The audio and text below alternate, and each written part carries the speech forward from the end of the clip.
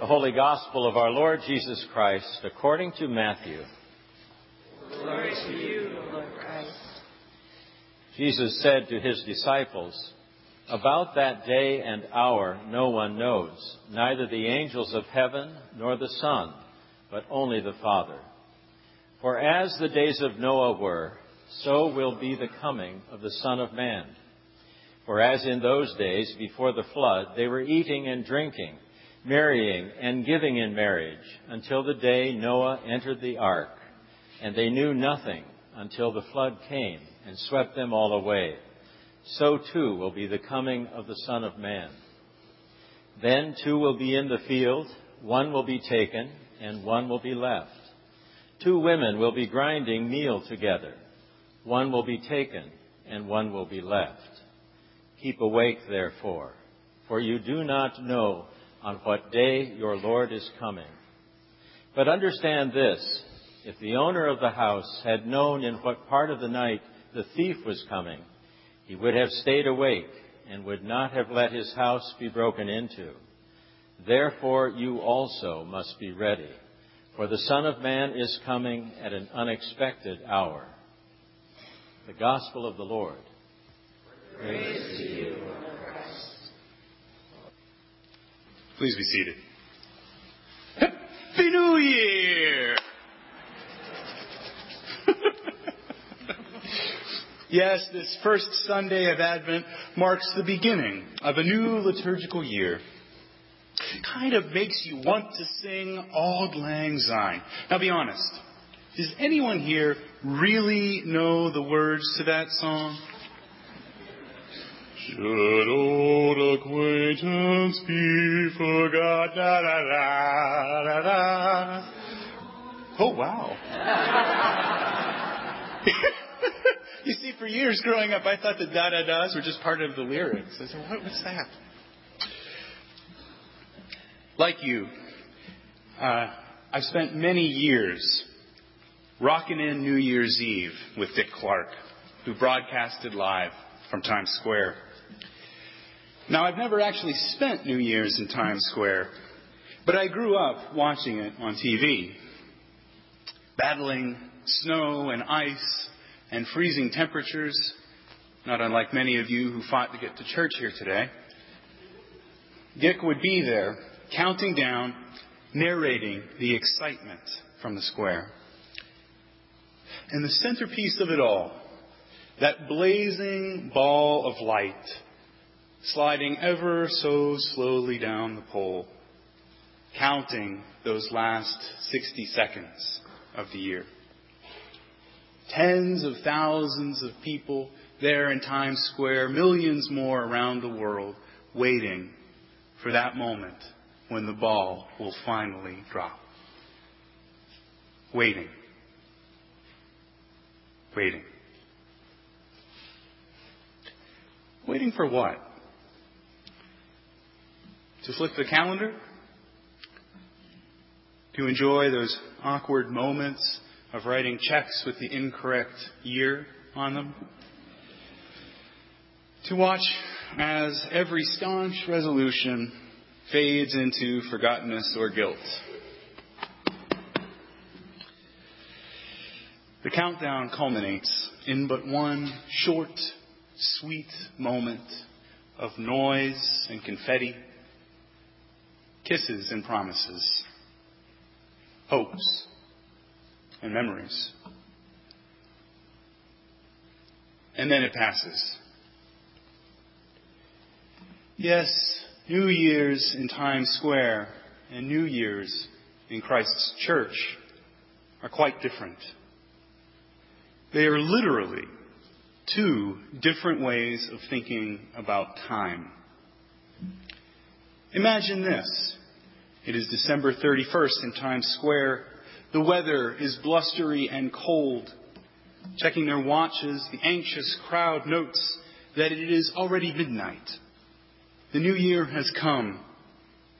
And now it is that the waiting begins.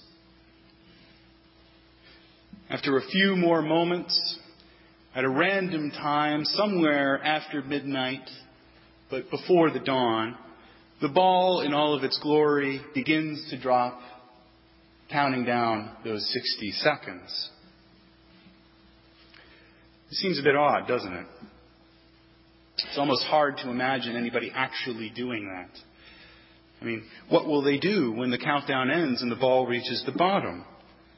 Will there be noise and confetti? Or will the square have emptied out? I mean, wouldn't people just grow tired of waiting around after midnight? It's cold, and they've stayed up, and it's late already. And they don't really know when this ball is going to drop for sure. It could be 12:05, it could be 4 a.m. This is the new year in our church. This is the moment in which we find ourselves today. Our new year begins with waiting. We flip our calendars today not with fanfare, but awkwardly awaiting the coming of Christ. It's hard to get excited about waiting. Heck, it's hard to wait. We are collectively forgetting how to wait. There's actually a war on waiting going on. An assault on vigilant patience. It is a war with at least two fronts.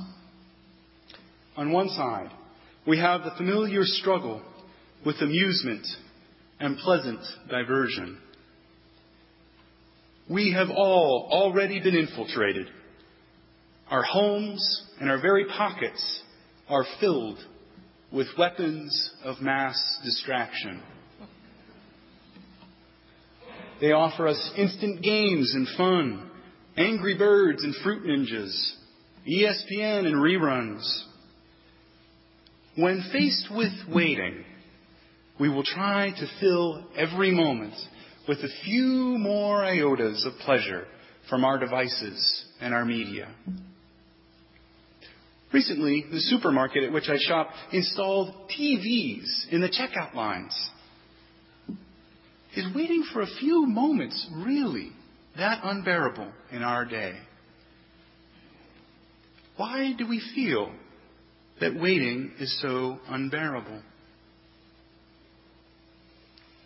The other front to this war on waiting is a flank attack that emerges in the insidious pressure to maximize productivity in every single moment. Smartphones, laptops, Googles, Doodles, meetings on Skype, each assure that we stay on task. That every moment of every day can be filled with moving the project along and getting caught up. Technology isn't just to blame. Everything in our consumer culture and strong impulses within us tell us that we'll never really be ready for what's ahead. There's always more to do, a way to make it better, one little thing that should be done. As we plan for Christmas especially, we have to write the cards, go shopping for the extra stocking stuffer, bake the cookies, plan the trips. We have to make good use of our time. And thus, many times, each and every day, and especially in this busy holiday season, our very ability to just sit and wait erodes. Our patience fades. A moment without either playing or preparing is considered a wasted moment. To be clear, this is not a lament about the corruption or degradation of our society. Rather, I hope to make a much simpler point. Waiting is not time to kill. It is a time to hold open for God. It's not emptiness to be filled, but rather a moment of peaceful acceptance of what is to come. It may feel like echoing silence or awkward wasting of our precious resources of time and effort. But it is nevertheless where God wants to meet us. This is exactly the definition of waiting. To anticipate an event in the future that will give meaning to the present moment. Ironically, in our world, waiting requires us to make space, to actually set aside the moment and say, I will wait, and then to see what happens. Of course, it's not a what that we are waiting for, but a who. As you see in these texts over these past few weeks and the weeks to come, there is two comings that will happen. A first coming and a second coming. The first coming of Christ that we are all so familiar with is the one that comes in a little over 4 weeks. It comes on December 25th, as it comes on December 25th of every year. The baby nativity, all the events we have stacked up around those dates, our traditions, our memories. This is the first coming of Christ. The Christ who is already here. The Christ whose tradition into which we live and whose life we proclaim. And yet, as today's text reminds us, there is also the second coming, entwined with the first. And this is the mystery that is yet to come. The coming of Christ that is not yet. The coming of Christ for which we wait, for which we must make the space and take the time to be prepared. Already and yet not yet. In today's gospel, we find a classic moment in Scripture that has informed generations of Christians for millennia. Then two will be in the field. One will be taken and one will be left.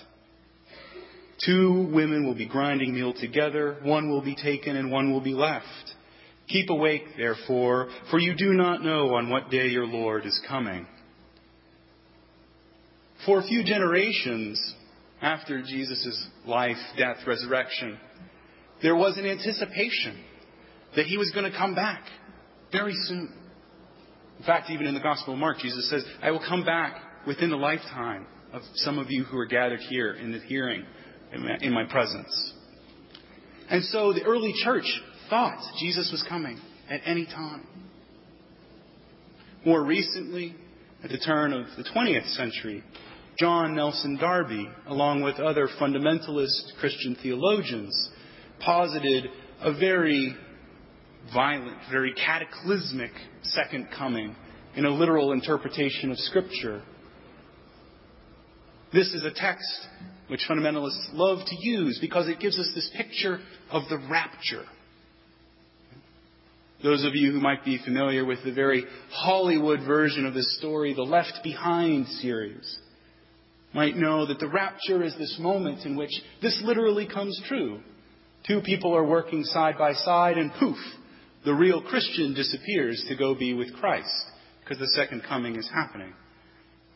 And everybody else is left behind.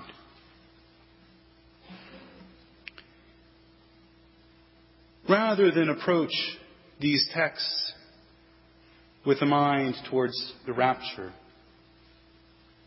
I invite you to a different lesson. One that is enraptured with waiting. Setting time aside for God. Leaving the toil of the field to wait. saying in this season that the grain can grind itself. I will create time to be alone, to listen, to wait for this second coming. Isaiah invites us to go up to the mountain of the Lord. That is the invitation that I extend to you today. Let us go together to that sacred mountain to be immersed in waiting for Christ. Happy New Year. Amen.